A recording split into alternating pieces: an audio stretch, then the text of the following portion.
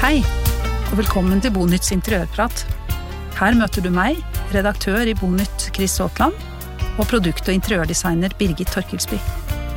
Vi besøker folk med boliger som vekker nysgjerrighet og forteller historien om dem som bor der. Noen jobber med interiør som yrke, andre gjør det ikke. Felles for dem at de elsker hjemmet sitt. Hey, I'm Ryan Reynolds. Recently, I asked Mint Mobile's legal team if big wireless companies are allowed to raise prices due to inflation. They said yes. And then when I asked if raising prices technically violates those onerous two-year contracts, they said, "What the f*** are you talking about, you insane Hollywood ass?" So to recap, we're cutting the price of Mint Unlimited from $30 a month to just $15 a month. Give it a try at mintmobile.com/switch. $45 up front for 3 months plus taxes and fees. Promo rate for new customers for limited time. Unlimited more than 40 gigabytes per month. Slows full terms at mintmobile.com. Kan forklare hva det betyr, hvordan de har tenkt, og hvorfor deres valg og løsninger fungerer. I noen episoder dedikerer vi dessuten praten til spennende interiørtemaer. Følg med! Hei Birgit. Hei Chris. Du sterk og klar i dag? Ja da, det bra. Og du? Absolutt. Ja. Jeg tenker stadig mye på det der med hva en god bolig og bokvalitet. Og vi jo egentlig opptatt av det også når vi snakker. Vi går jo hjem til folk, og så spør vi om deres hjem, og hvorfor de liksom, hva som viktig for dem, og hva som godt med hjemmet. Ikke sant? Og det handler jo om, vi prøver å fiske ut hva de opplever som en god bolig, da. Ja. Og hvilke kvaliteter ved sin bolig som gir den følelsen. Absolutt. Og det klart at det kommer jo an på hvem du spør. Man skal jo ha stor respekt for at folk legger vekt på forskjellige ting og har litt ulike preferanser. Ja, og faser i livet da, selvfølgelig. Ja, absolutt. Men det jo også noen litt sånn universelle vi skal ikke si krav, men noe som gjør som skiller en god bolig fra en ikke fullt så god bolig, da, bokvalitet, som jo øker livskvalitet. Og grunnen til at det relevant å være litt sånn opptatt av det også, jo fordi at det gøy å se på hvordan boligutviklingen har utviklet seg i storbyen i Norge, men også i Norge totalt sett, da, selvfølgelig. Hvordan man har bygget før, og i en mellomfase, og hvordan man bygger nå, hva som påvirker det. Men det viktigste jo egentlig at vi alle sammen litt sånn bevisste på hva vi til slutt velger, og hva vi til slutt betaler for, tenker jeg. Og at man liksom ikke skal, hvis man skal kjøpe noe, enten det noe helt nytt, eller om man skal kjøpe en bolig som ny for en selv, så en eksisterende leilighet eller hus, så må man jo bare vite hva det man kjøper, eller hvorfor, ikke sant? Altså, være litt bevisst på forhånd, da. Ja, det derfor jeg tenker det viktig å være opptatt av det. Ja. Ikke sant? Ja, for det jo overhodet ikke noe jålete med det. Det jo rett og slett ulike kvaliteter som påvirker boligen, om de til stede eller ikke. Og så det jo ikke noe, altså universelt krav, eller universell, hva skal man kalle det for noe, kvalitet. Lys, dagslys, det ikke noe å lure på. Ingen klarer å overleve i en mørk kjeller, ikke sant, over lang tid. Og også det der at du i takhøyde nok så du slipper å gå krokebøyd. Altså, det sier seg selv at liksom, det noe som, det må være noen minstekrav. Og så det jo nettopp minstekrav, og på en måte så det kanskje det vi slåss litt mot også.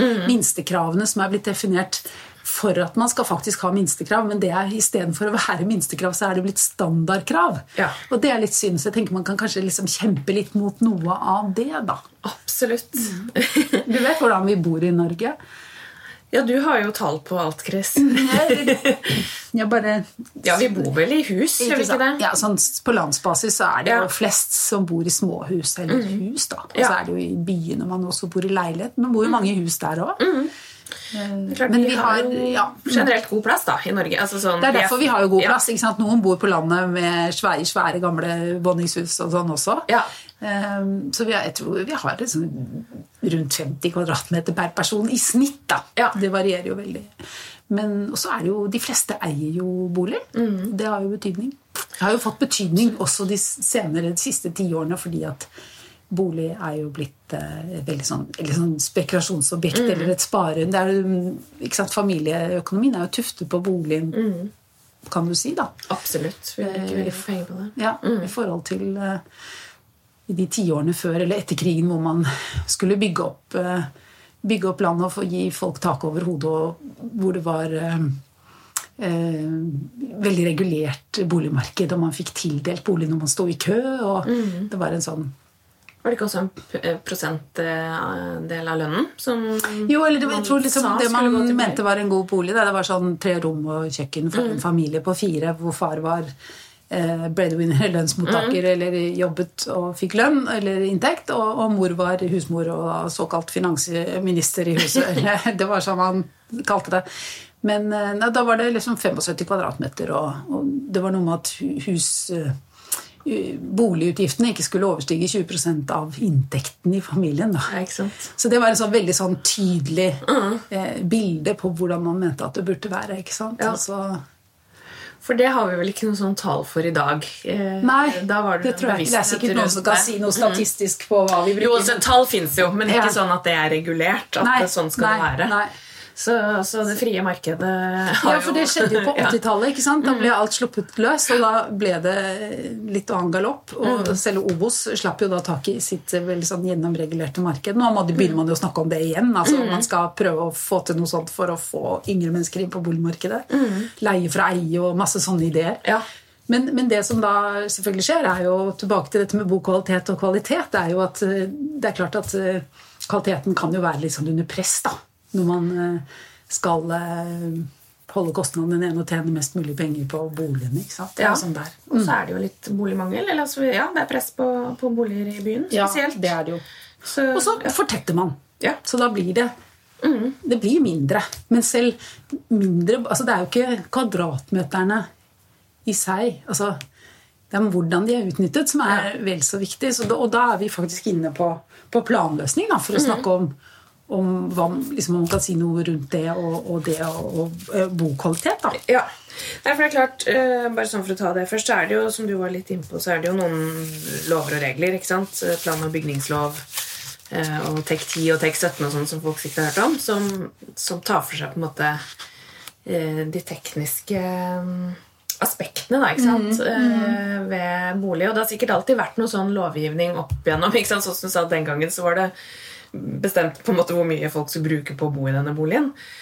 Mens nå er det jo veldig sånn teknisk. Nå er jo nye boliger helt tette, og all sirkulasjon av luft. Ikke sant? Man skal ha så veldig kontroll på det, og selvfølgelig liksom fyringsutgifter.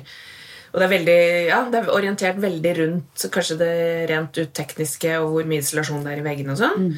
Mens det er kanskje andre bokvaliteter da, som man var mer obs på før, men som nå er ute av lovgivningen. Ikke sant? Det stilles ikke noe krav i de spesifikasjonene til det funksjonsmessige i rommene i en bolig. Sånn som vi har jo faktisk reagert på det, du og jeg. Vi har vært ute og besøkt folk i nye leiligheter nede på Munchs Brygge, hvor det var knapt nok tekjøkken. Ja, det var liksom, ikke sant? Det var 20 meter kjøkkenbenk per sengeplass i huset, og det synes jo vi var litt pussig. Ikke 20 meter, 20 centimeter. Ja, 20 centimeter. Sa jeg 20 meter? Jeg mener 20 centimeter. Og det var liksom, hva var det for noe da? 4 soverom i en leilighet på 100 kvadrat, og så var det, kjøkkenet ble jo bittelite i forhold da. Ja. Så det er der det liksom er ting liksom, henger liksom ikke helt på greip.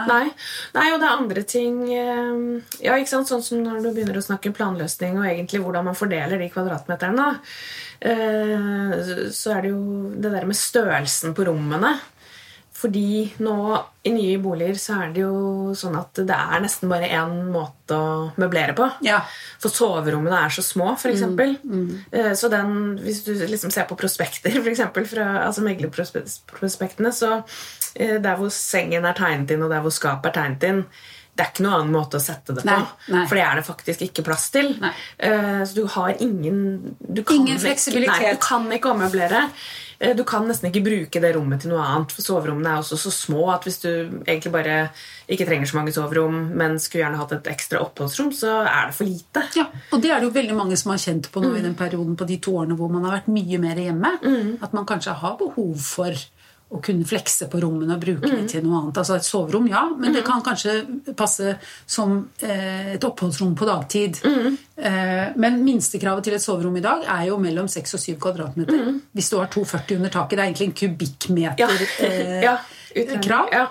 Men et 6 kvadratmeters rom med en seng i, det er ikke noe særlig å bruke som et oppholdsrom. Altså. Nei, du har liksom ikke plass til å sette inn en god lenestol i tillegg til at det står et skap der og sånt, for det trenger du.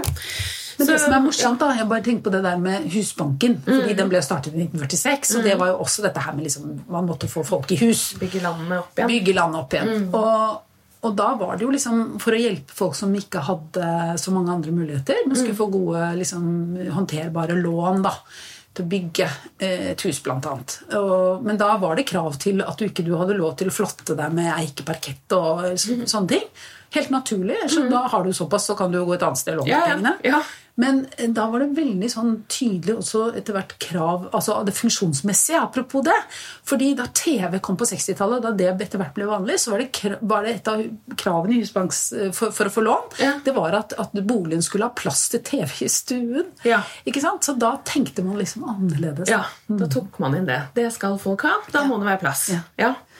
Nei, det vi hadde tenkt litt mer sånn, sånn tankegang. Ja. Nei, så planløsningen, altså... Planløsningen er viktig, og litt sånn hva man skal se etter, for eksempel. Da. Det er jo på en måte...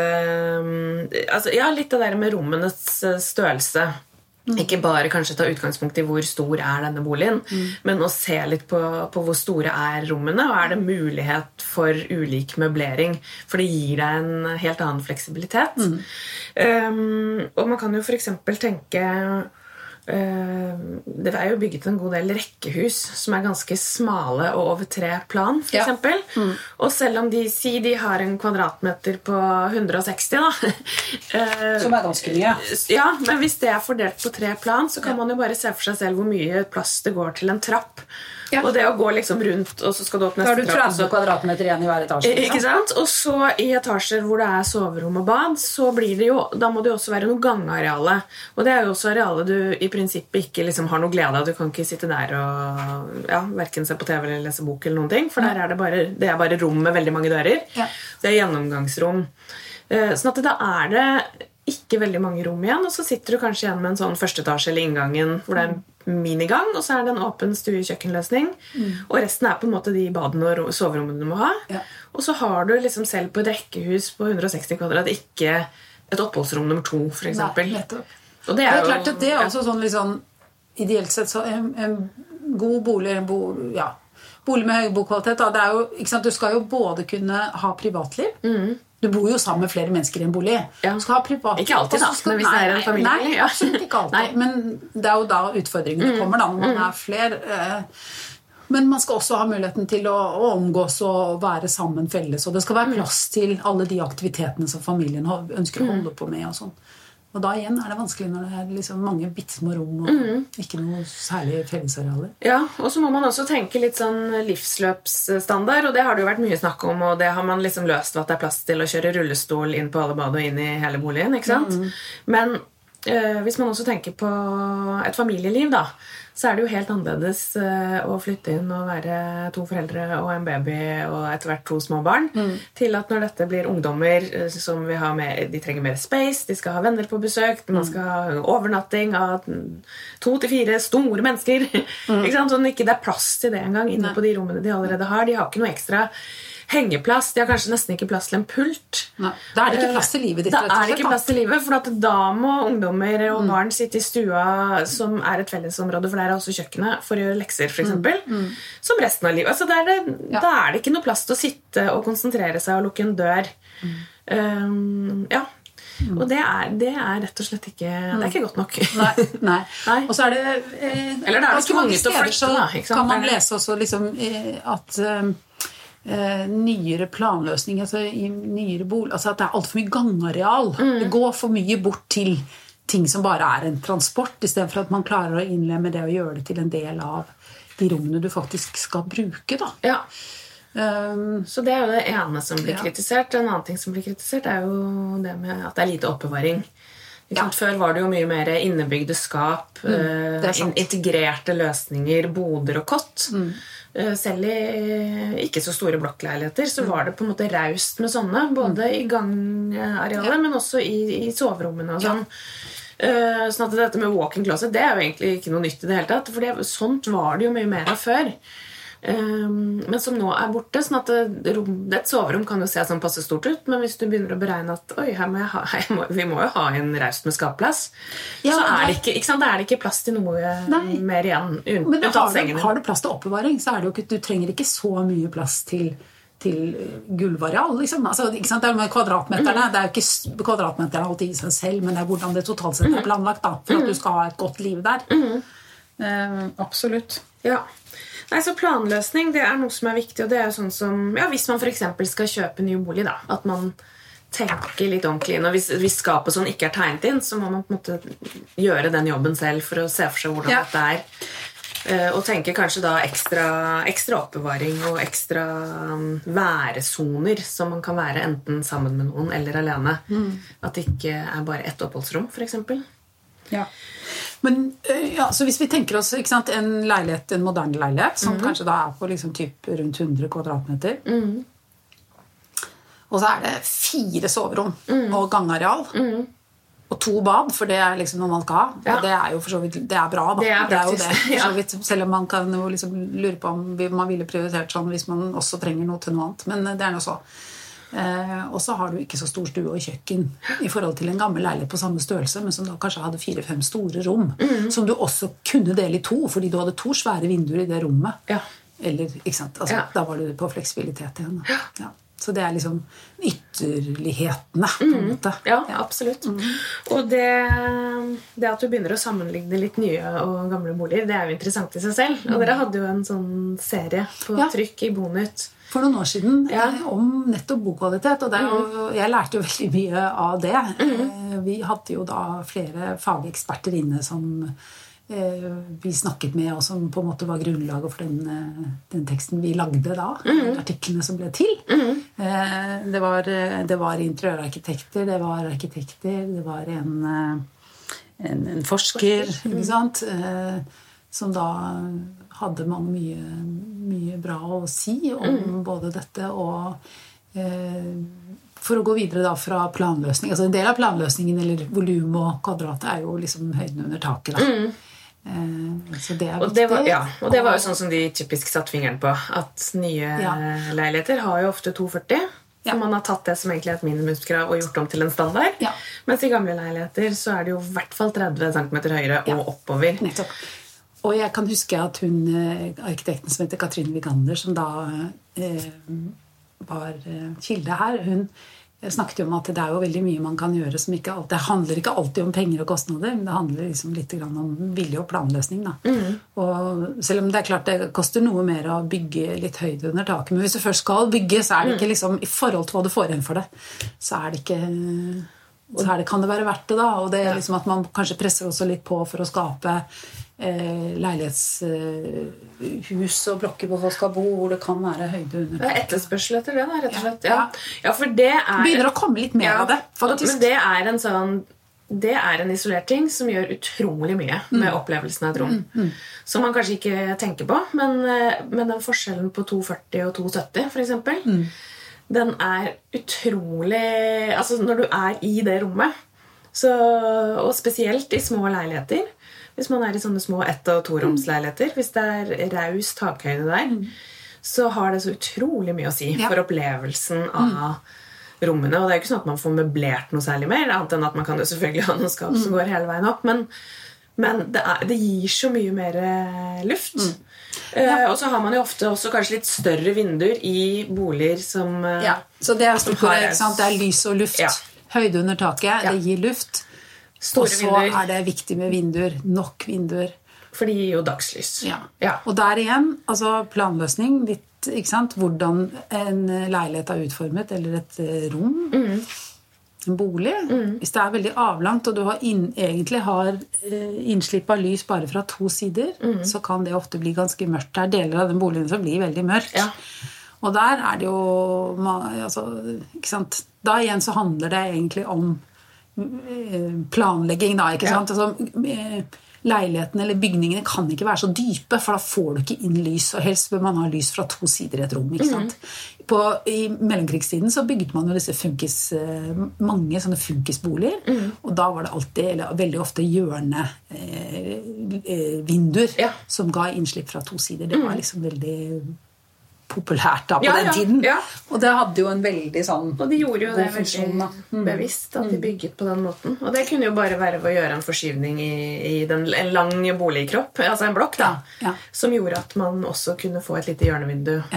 Selv om ikke du var på hjørnet av selve huset. Men, vi bodde et par år I en leilighet I et område som det var påkostet, og det var et flott område, det var nydelig utearealer, og hele bygningsmassen, alt var veldig vakkert og flott gjort. Men når du kom inn I leiligheten, så ble alt veldig mye enklere. Og vi kom inn I en avlang leilighet. Det var riktig nok en hjørneleilighet, så sånn sett så skulle man jo tro at det var bra med dagslys. Men det var innslipp fra 2 sider, og den ene siden var jo på kortveggen I den andre enden. Du kom inn I enden av leiligheten, gikk rett inn I en vegg som viste seg å være en boks som jo var badet, som var plassert der. Og så hadde du vindu langs den ene siden, men da var det jo soverom, så det var jo lukkede dører, så det slapp ikke noe lys inn I denne avlange gangen, denne tarmen som førte inn I stuen, som jo bare hadde lysinnslipp fra enden. Og så delvis fra siden, en delvis sånn åpnet kjøkken. Altså det var I forhold til å være et bra boligprosjekt, så tenker jeg at jeg lærte veldig mye av det, da, faktisk, hvordan det ikke... Og også dette her med at badet, når man snakker om det, lå liksom som en sånn boks som var plassert I denne avlange skoesken. Så det var jo ikke noe... Ikke sant? Alle, hvis du satt I stuen, alle så jo at du gikk på... Ever catch yourself eating the same flavorless dinner 3 days in a row? Dreaming of something better? Well, HelloFresh is your guilt-free dream come true, baby. It's me, Keke Palmer. Let's wake up those taste buds with hot, juicy pecan-crusted chicken or garlic butter shrimp scampi. Hello Fresh. Stop dreaming of all the delicious possibilities and dig in at HelloFresh.com. Let's get this dinner party started. Quality sleep is essential. That's why the Sleep Number Smart Bed is designed for your ever-evolving sleep needs. Need a bed that's firmer or softer on either side? Helps you sleep at a comfortable temperature? Sleep Number Smart Beds let you individualize your comfort, so you sleep better together. J.D. Power ranks Sleep Number #1 in customer satisfaction with mattresses purchased in-store. And now, save 50% on the Sleep Number Limited Edition Smart Bed for a limited time. For J.D. Power 2023 award information, visit jdpower.com/awards. Only at a Sleep Number store or sleepnumber.com. Toalettet, ikke sant? Altså, det var liksom en sånn følelse av veldig lite privatliv. Så, Ja, for det var jo faktisk sånn som var et krav tidligere. Jeg bor jo I et hus fra 70-tallet, og da var jo det et krav. Da skulle du jo kunne lukke en dør mellom at det måtte være en liten gang utenfor toalettet. Da skulle du ikke gå rett fra toalettet ut I kjøkken eller stue. Nei, riktig. Ikke sant? Det skulle være 2 dører mellom. Og da hadde du kanskje også soverommene I tilknytning. Da ble det en liten avdeling. Så ble det en liten egen avdeling. Ja. Og det gjør absolutt noe med, ja, ikke sant? Det skjønner alle. Ja. Men jeg har litt lyst til å snakke litt mer om det med vinduer, for at jeg synes jo det der med, på den ene siden så ønsker vi oss store vinduer, på den andre siden så synes jeg spesielt I hus, kanskje for så vidt også I leilighetsbygg, at det misbrukes litt det der med store vinduer, fordi at man nå bygger så tett.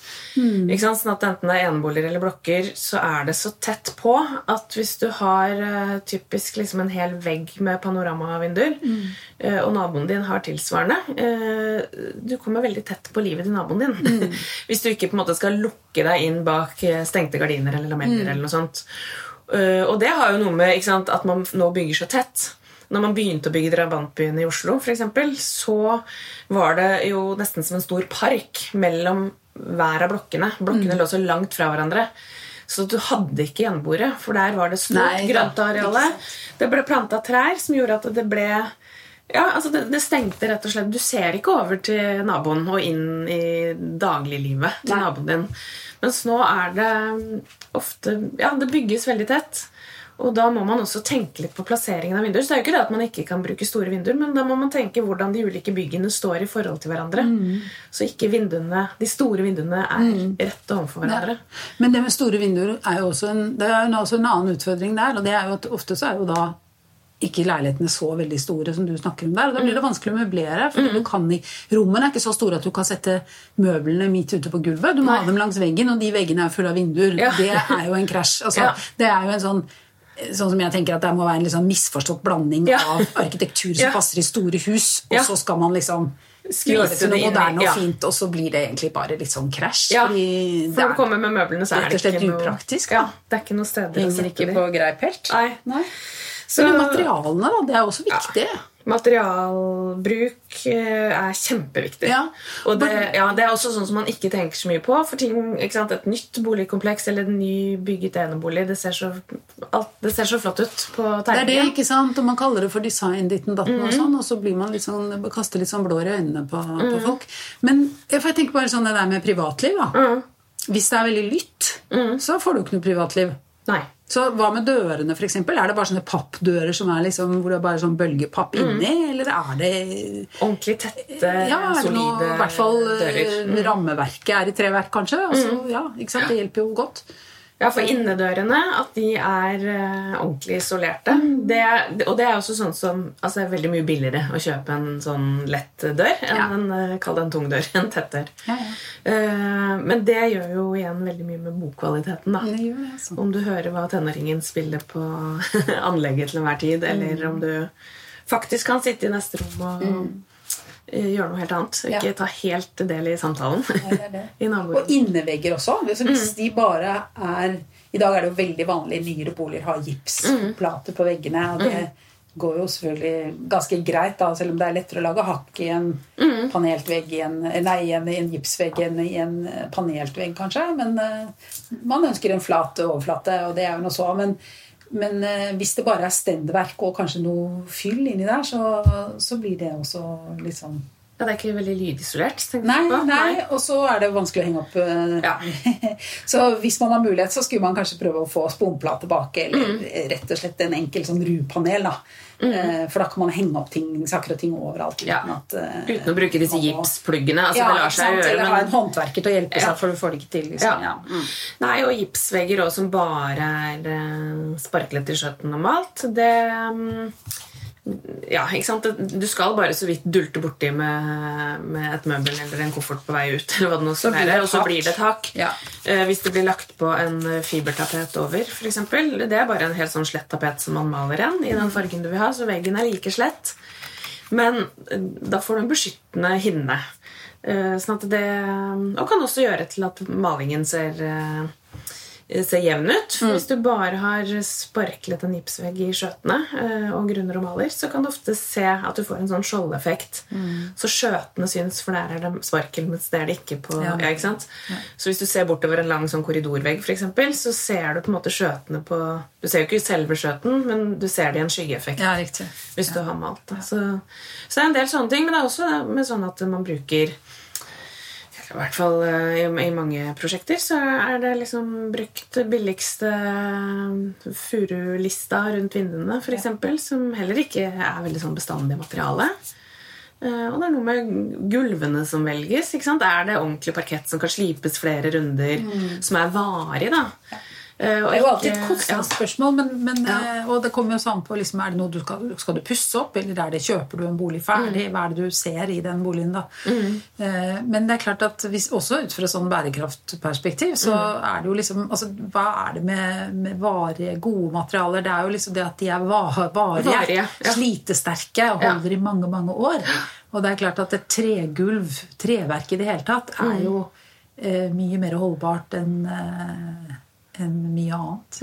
Og også da kanskje rett og slett betong, pusset mur, teglsten. Det er ikke alltid man skal... Dette handler jo også om preferanser og men også det der uttrykk, men det er i hvert fall da, ikke sant? Fordi men det er ikke til å komme fra at det er varig, altså stein, dette er varige materialer som er slitesterke, også rent visuelt. Altså du blir jo ikke lei av det på samme måte som du kan bli av noe som er litt mer sånn en fling et eller annet løpet av 10 år, så det plutselig et eller annet som veldig som alle skal ha, ja. Glassbyggesten, men det var jo for så vidt ikke, det et slitesterkt materiale. Det ble jo. Men så det at boligene blir så like, altså de blir like hverandre, men de blir like internt også, spesielt nye boliger da. Fordi at det for eksempel gipsvegger absolutt overalt. Og jeg tenker jo at ikke sant, kommer man i en bolig hvor det faktisk litt ulike materialer, det kanskje en mur i forbindelse med en peis for eksempel, men at det et element i rommet.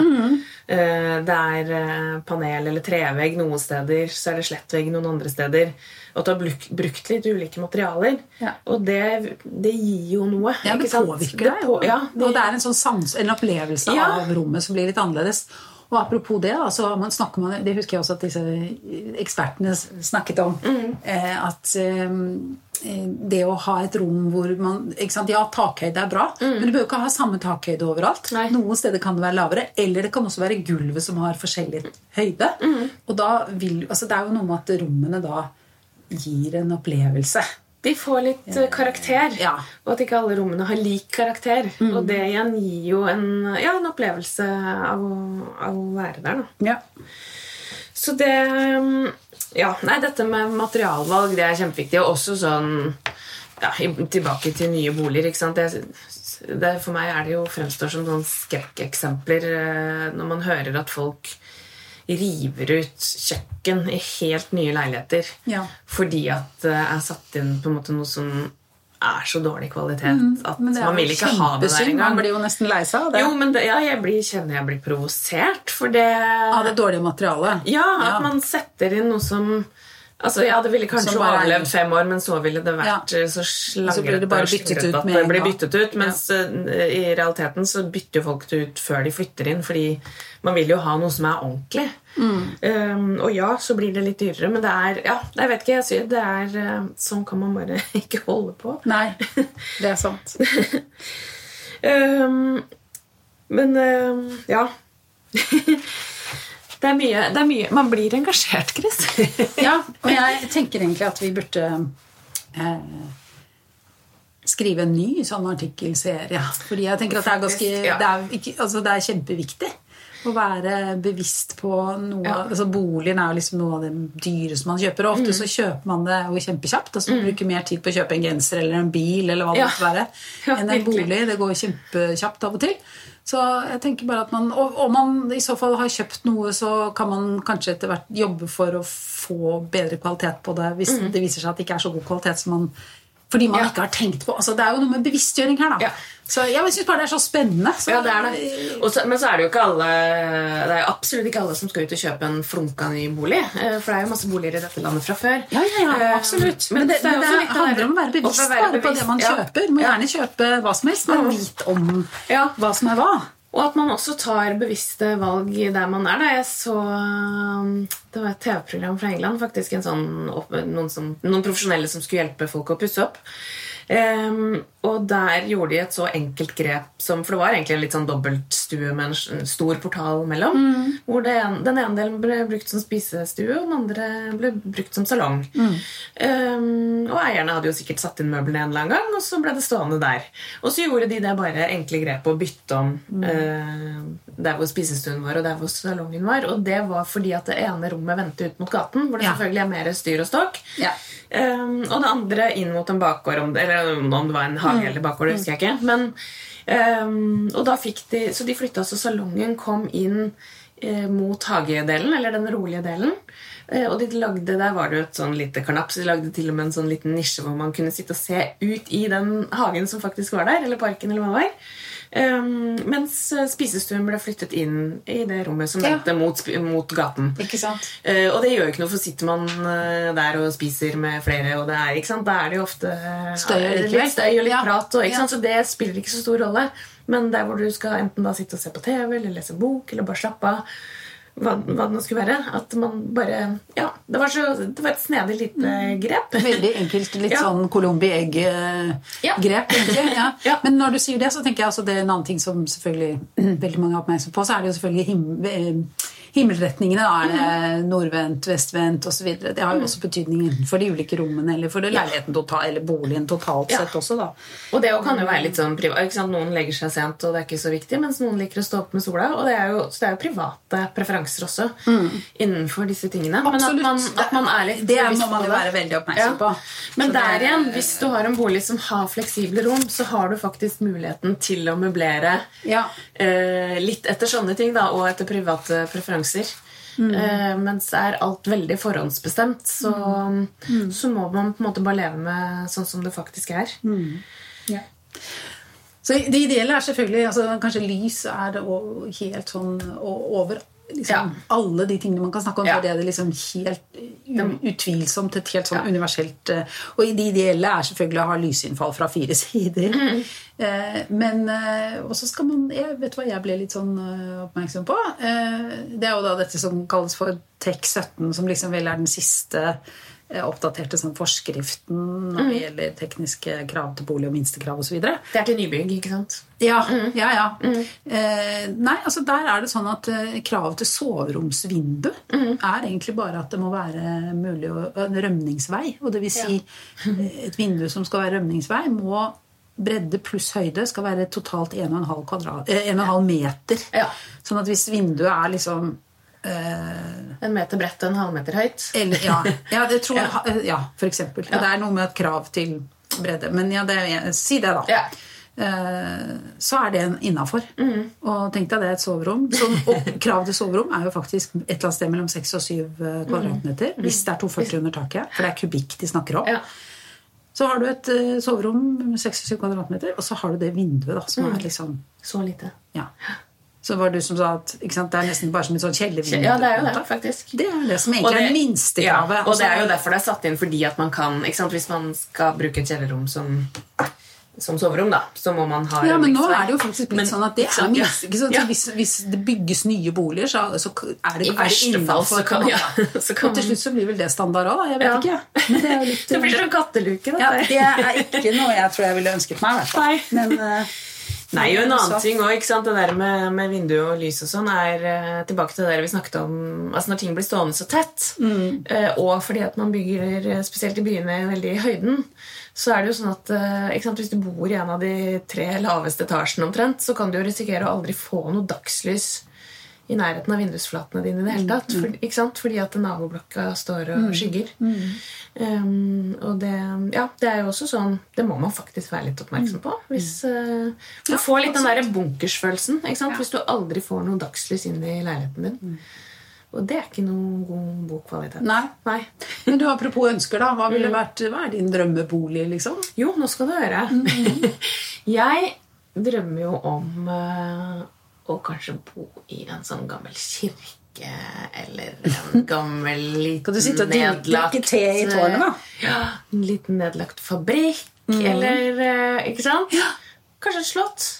Kanskje et lite slott. Ja. Så det du kan lese ut av det, det du kan lese ut av det jo at jeg ønsker meg store rom, høyt i tak og store vinduer. Og tjukke vegger. Tjukke vegger, levd liv, gode materialer, som gjerne kan ha stått i mange 100 år, og kan stå i noen 100 år til. Ja, ikke sant? Ja.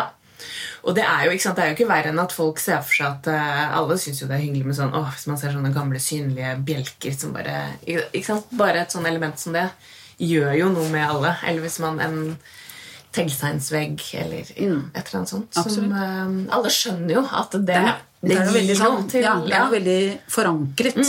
Det trygt. Det trygt og solid, og skaper en god ramme rundt livet. Ja, til boligen. Men du da, Chris, hva din drømmebolig? Jeg vet bare at jeg digger vinduer, store vinduer. Det må selvfølgelig være, det må stå i forhold til rommets størrelse da, ja. Apropos. Og så digger jeg høyde under taket.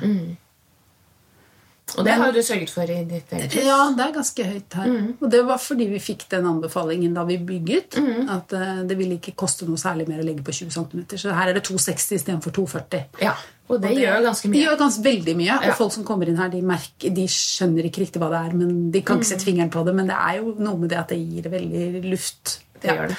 Men jeg, altså, helt siden jeg var ganske ung, så drømte jeg om å bygge et hus rundt en svær stein. Og vitsen med det var jo at jeg skulle få ulike nivåer på gulvet.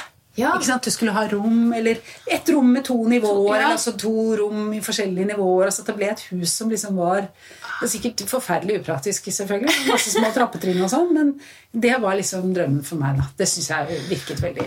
Fantastisk, men jeg har også sett noen sånn, jeg lurer på om det er noe britiske sånn, husker du den der serien Arkitektdrømmer eller de som kjøpte seg hus i Frankrike? Nei, ikke de, det var en serie som gikk for mange år siden, men som, det var den der høye, tynne arkitekten som reiste rundt og så på masse sånn ville boligprosjekter som folk satt i gang med. Nei, det husker jeg ikke. Nei, men i hvert fall, jeg husker et prosjekt derfra som, de hadde jo nesten gjort det samme, men rundt et sånn type tuntre, ikke sant? Så de hadde jo bygget et, altså det var jo som et atriumshus da, men så det var jo de hadde jo en helt firkantet liten mini-bakgård, så det var store skyvedører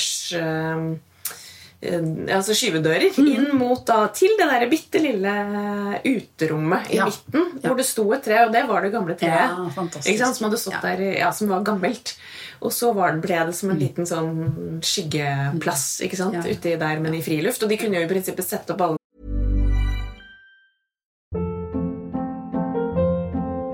Hold up. What was that? Boring. No flavor. That was as bad as those leftovers you ate all week. Keke Palmer here, and it's time to say hello to something fresh and guilt-free. Hello Fresh. Jazz up dinner with pecan-crusted chicken or garlic butter shrimp scampi. Now that's music to my mouth. Hello Fresh. Let's get this dinner party started. Discover all the delicious possibilities at HelloFresh.com. Hey, it's Paige DeSorbo from Giggly Squad. High quality fashion without the price tag. Say hello to Quince. I'm snagging high-end essentials like cozy cashmere sweaters, sleek leather jackets, fine jewelry, and so much more. With Quince being 50 to 80% less than similar brands. And they partner with factories that prioritize safe, ethical, and responsible manufacturing. I love that. Luxury quality within reach. Go to quince.com/style to get free shipping and 365-day returns on your next order. Quince.com/style. Dørene inn til det åpne midtrommet. Så det ville huset større når det var mulig, Ja, ikke sant? Og luft og selvfølgelig. Ja, det er veldig herlig. Og det i det hele tatt å ta hensyn til naturen rundt, ikke sant, når det er relevant. Det er jo fantastisk. Ja. Vi bare drømmer litt videre. Kanskje. Og tenke på dette med bokvalitet, for det er viktig. Ja, men det er det. Det kan øke livskvaliteten hvis man har god bolig. Så enkelt er det. Så enkelt er det.